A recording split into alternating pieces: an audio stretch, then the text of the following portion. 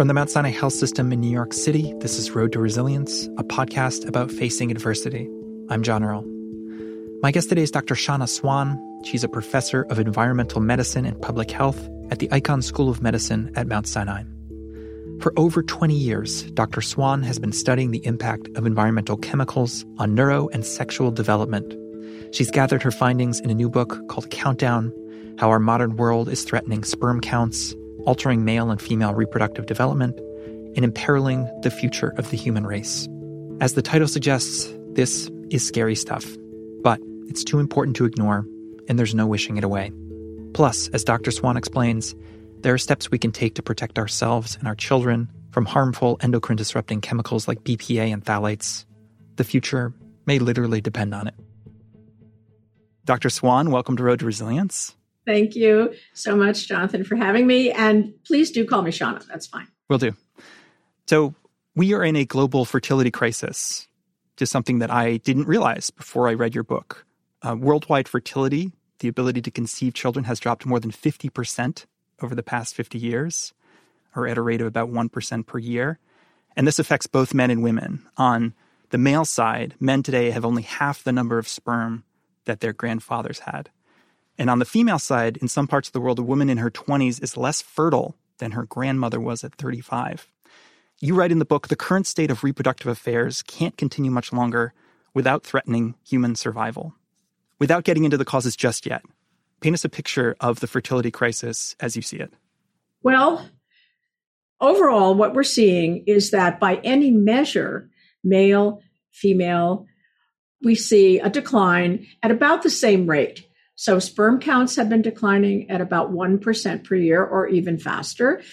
Miscarriage rates have gone up at 1% per year. We have increases in women of diminished ovarian reserve. We have increases in men of problems with testosterone, leading to the need for testosterone replacement, erectile dysfunction. All of these problems have been getting worse. And by the way, also testicular cancer going up at about 1% per year in Western countries, genital birth defects in males also. So it's really an alarming picture when you put it all together, and it's not slowing down.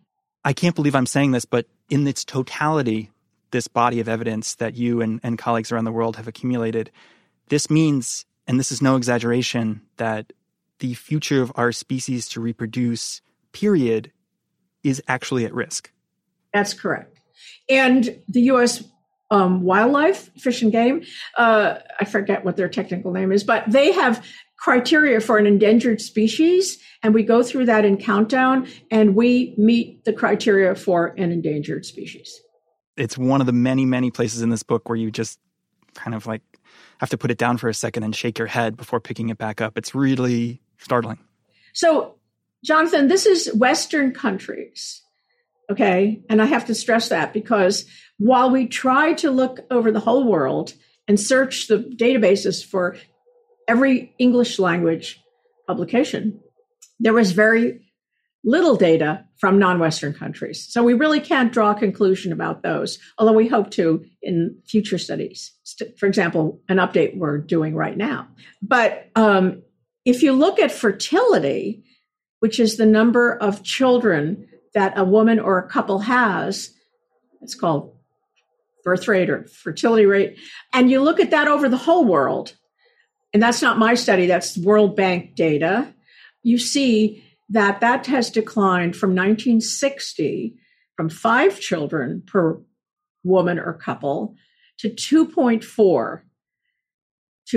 So the same kind of 50% decrease in about 50 years, about 1% per year, which is the rate that sperm count has been declining. 2.1 being replacement. That's sort of the threshold. That's correct. 2.1, the couple replaces themselves. 2 people, a little bit extra. So worldwide, we may still be, we don't have the latest data. We may be just at or slightly above replacement, but most Western countries are below replacement. And in some countries like Singapore and Korea, it's down to 1.0.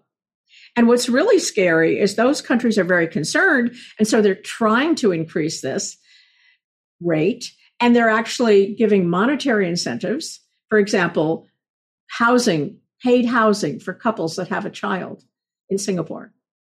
It doesn't work. They can't get this up again. And this is what demographers predict, that when it goes down below 2, it will not go back up. Who knows? That's a prediction. We'll see. But for now, it looks very scary. You argue in the book that a group of man-made chemicals called endocrine disrupting chemicals, or EDCs, are largely to blame. What are EDCs and how are they used in commercial products? So endocrine disrupting chemicals, or hormone disruptors, are chemicals that have the ability to interfere in some way with our body's endogenous hormones, right?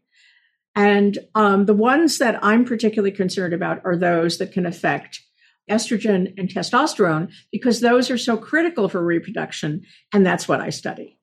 How did these chemicals get into our environment in the first place? What are they doing in our products?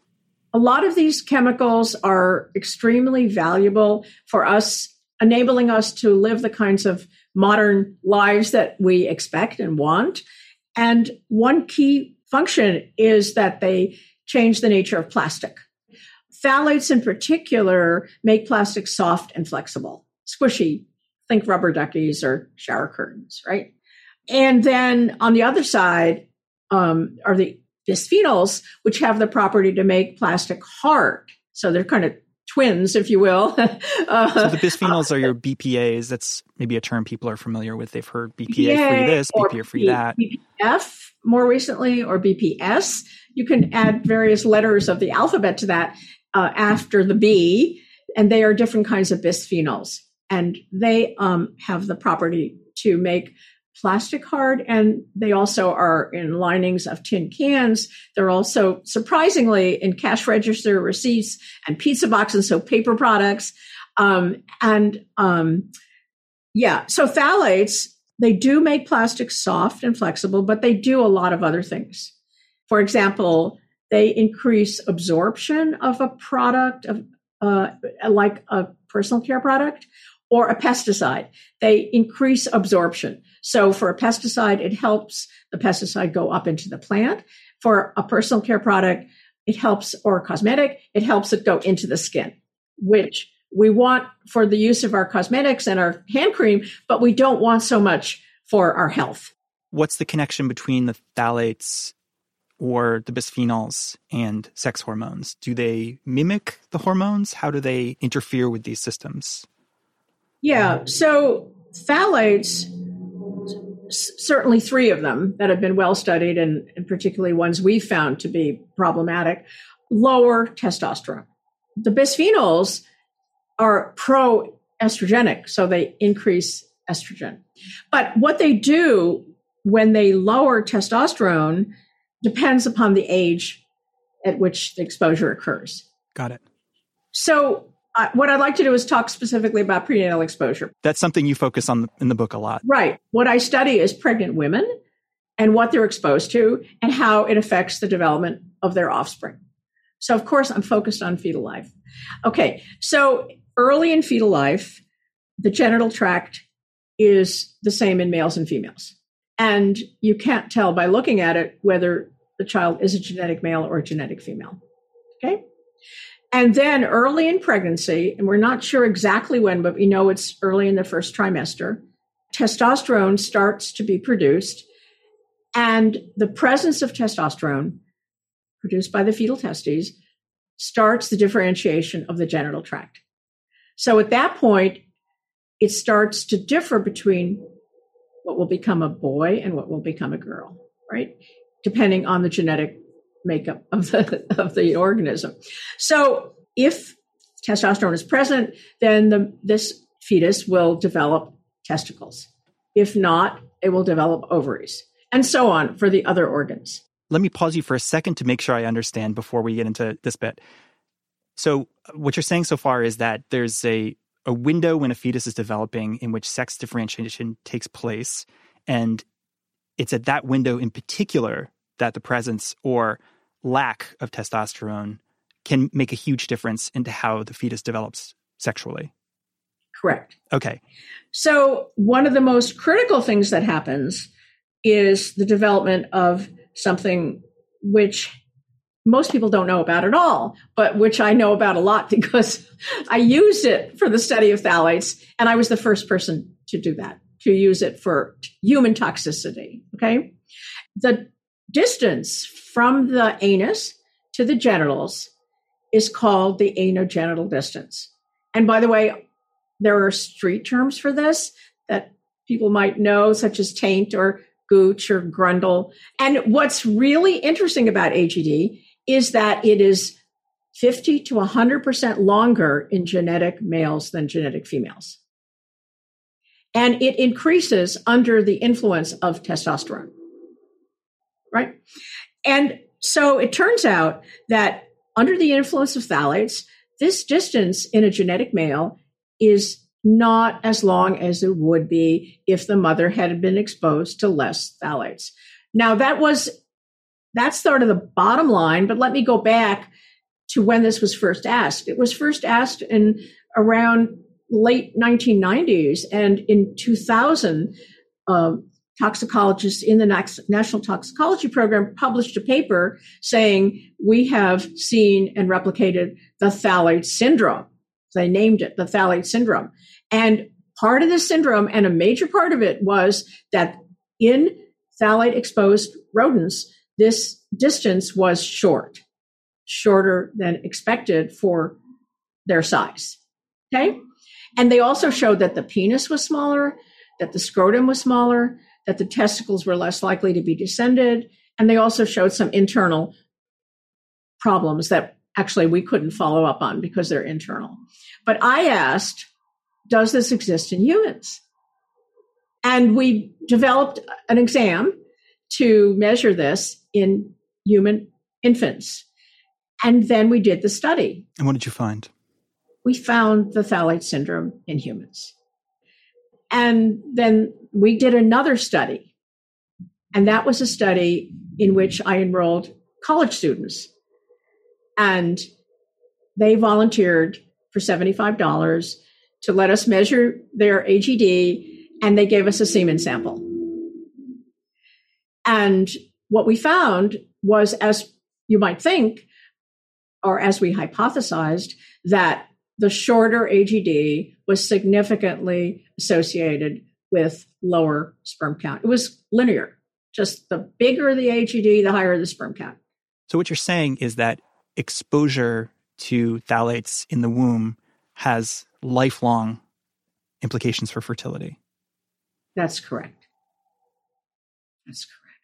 That's pretty scary. And it probably has, and this we have less evidence of, but we know that, for example, worldwide testosterone has been decreasing at the same rate as sperm count and fertility have been decreasing, 1% per year. Although it's not as well studied, of course, as sperm count. And since testosterone is lowered by phthalates, it's likely that that lowering in the womb has lifelong consequences for the men's testosterone. I have a whole section in my interview notes that's called WTF. What? And it's called... But before we launch into WTF, because there's a lot of WTF, I want to ask one question that I know is very sensitive. Could EDC exposure influence gender identity and sexual preference? And how do we explore or even talk about this without further stigmatizing LGBTQ folks? Yeah, John, that's a hard one and a difficult one and sensitive one, as you said. So what I like to do is break it into three parts. So we have disorders of sexual development. That is just physiological. For example, frogs with ovaries and testes in the same animal. That can be caused by EDCs, and it's been caused in the laboratory. No question about that. So children with disorders of sexual development are possibly experiencing this because of exposures to their parents at the time of conception or during pregnancy. Okay, that's a relatively easy one. The next sort of complicated level is the question of homosexuality and partner preference, right? And this can be altered also in the laboratory and in the wild in other species by endocrine disrupting chemicals. The pesticide atrazine, for example, changing the preference of frogs, and other chemicals, estrogens, changing the preference of fish, and so on. Those are arguably, in some people at least, may be related to partner preference. Although undoubtedly there's a genetic component as well, but there may be gene-environment interaction. Now, the hardest question is gender choice, preference. First of all, I want to say, because people ask me this all the time, they say, well, this big increase in, kids who want to transition, is that due to environmental chemicals? And I just say, I don't know that there has been a big increase because, of course, 40 years ago, nobody would have talked about this. It wasn't recognized. It wasn't something you could report on or count. And, so if you're going to look at an increase, you have to be able to count, and we don't have those numbers. So certainly there's more awareness of it now. There's no easier, it's easier to talk about. There appears to be an increase, but whether there has been an increase, I don't think we know. And we may not know because those numbers haven't been recorded. Maybe we have to go from, 2000 on and look at any trends that accrue. But as far as causes, I'm up against a wall here as well, because from my talking to you that I rely very heavily on animal studies. I rely on animal studies to suggest a hypothesis, to suggest a mechanism, right? And I use those models to build human studies. If you look at animals, you cannot ask them what is their preference, their gender preference. You have because we can't obviously communicate, and they don't have that concept of self. At least we don't think they do, but that's another question for neuroscience, right? But honestly, I would have to say we don't know. Do you rank this up with thalidomide, asbestos, cigarette smoking? Is it on that level of urgency? I think it's higher than that. I think it's at a higher level because it's much broader. Those were specific exposures, very bad for a certain class of workers, also bad for people who had these things in their home, but that wasn't everywhere. But this is everywhere. This is global. This is not just humans, it's other species, which we see all the time are endangered or going extinct. And I think this is a much larger problem than any one of those chemicals. Ever thought about enrolling in a clinical trial? The Mount Sinai Health System has over 800 active clinical trials, each geared toward developing new medicines and treatments. Visit mountsinai.org/clinical-trials to see if you're eligible. Mount Sinai, we find a way. Well, I think it's time for WTF. How is this even possible? Doesn't the government protect us against EDCs? It doesn't protect us, and it could. It could do better. And I just want to point to what happened in the EU. Well, say what happens here so that we can compare the two. Okay. Yeah. Okay. So what happens in the US is that there is no requirement that a chemical be proven safe before it's put into commerce. It's put out there. It goes into products, and the way it's tested is on us. We are the guinea pigs, and it takes somebody like me and my fellow scientists to recognize there might be a problem, to do a study that takes 5 to 10 years and costs $5 to $10 million to identify the risk associated with a single or maybe multiple chemicals in a class and a single outcome or system outcome, right? So very long, very hard, very difficult. And by the way, once we do that, they often remove the chemical we've identified as harmful and replace it with another one with a slightly different name, which causes the same harm. We call that regrettable substitution. It's been done with BPA being replaced with BPS and BPF. It's been done with phthalates. So it's a terrible roller coaster ride that we're on. It's whack-a-mole. You're playing whack-a-mole with these chemicals. It's whack-a-mole. And they can do that because a chemical is not required to be tested before it's put into market. But under REACH, which is in Europe, they actually are required to do, the manufacturer is required to test before it's put into market. So the consequence is pretty big. If you look at the number of chemicals that are not allowed in cosmetics in our country, there's 11. And in Europe, in the EU, there's 1,100. So it's quite a different scene. That's not to say that the EU is, home free or that everything has been removed or anything like that. There's a lot more work to be done, but at least that's on the right track. Clearly, this is something that needs to be handled on a government or intergovernmental level. For the listener who is by now freaked out beyond freaked out, what are some things that they can do to reduce their exposure? There are many things we can do to reduce our exposure. If we're pregnant, if we're planning a pregnancy, it's the most important time to do that. I would suggest, of course, that people read Countdown, my book, because we go in for several chapters in detail, lots of detail about things people can do. But here are some things I could say quickly. I would say start with your kitchen, and to the extent possible, try to replace plastics with glass and ceramic. And I guess the number one thing I would say is do not microwave in plastic. Because what happens is that the phthalates and the phenols are not chemically bound to the plastic. That means they leave easily, and they leave most quickly in the presence of heat. So when the plastic is warmed, they come out of the plastic, they go into the material, whether it's food, whether it's milk, whether it's anything in a plastic container, and then we absorb them very easily. And we absorb them through ingestion, through dermal absorption, through inhalation.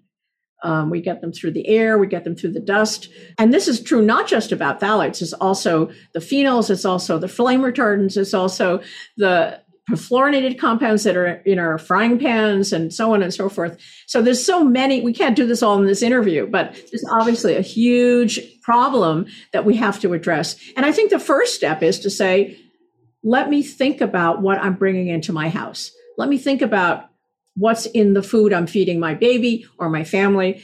Let me be aware of what I'm putting on my body. And that awareness is the first step. You just say, this could be a problem.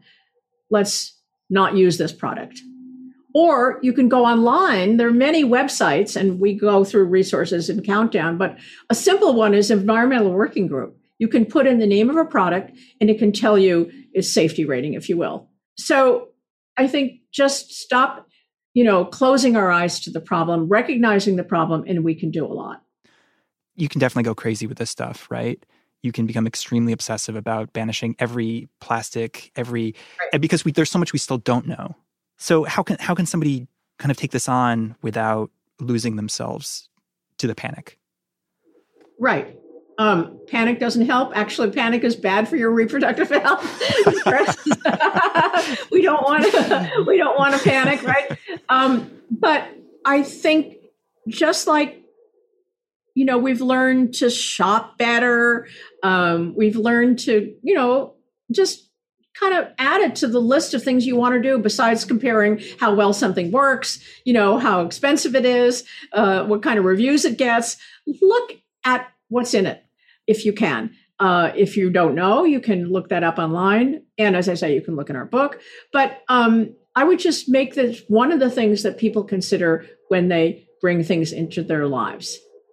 I know that there are certain EDCs that are persistent, right? They're going to stay in the environment for a long, long time. Yeah. But phthalates and other EDCs, if I'm not mistaken, there are some that are water soluble, which means that if you reduce your exposure, you can make a difference in your body and your health. It's not like you're a lost cause.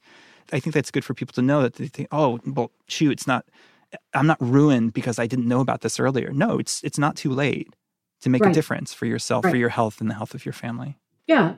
So unlike the persistent chemicals, the legacy chemicals, which stuck around forever in fat and in our bodies and in the environment, the good thing is the phthalates and the bisphenols and other modern chemicals are going in and out very quickly. So they're non-persistent. They're water soluble. We take them in and we excrete them with a half-life of 4 to 6 hours, many of them, and then they're gone. The bad news is that they keep coming back.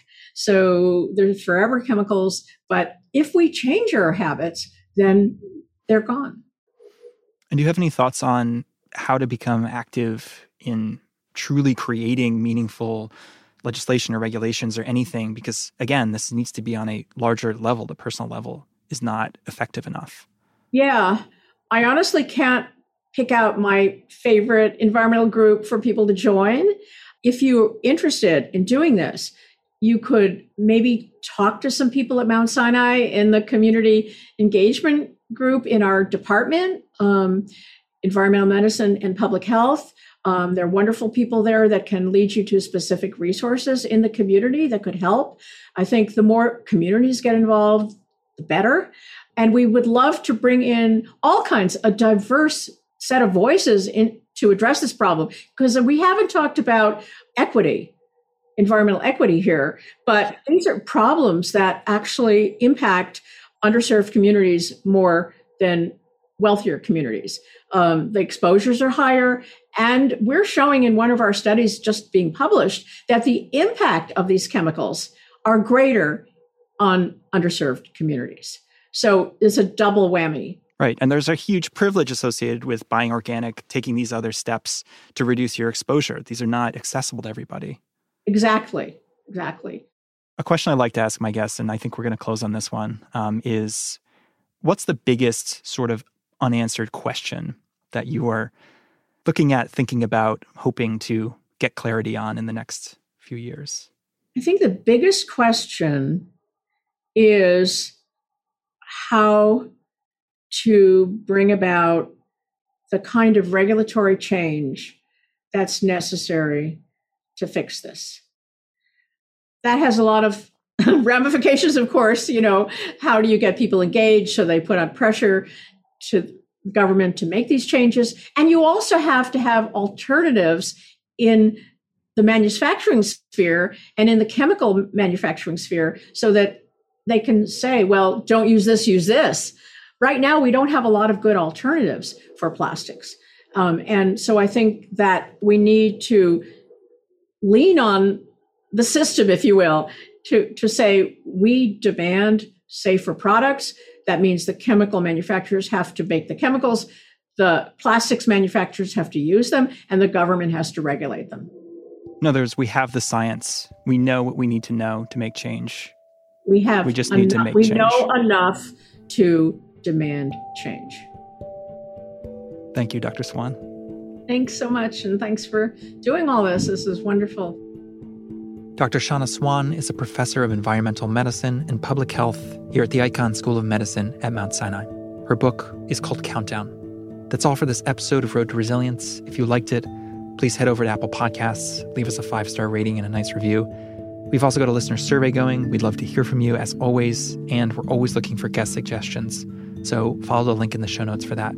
Road to Resilience is a production of the Mount Sinai Health System in New York City. It's made by Nikki Cheatham, me, John Earl, and our executive producer, Lucille Lee. From all of us here, as always, thanks for listening, and we'll see you next time.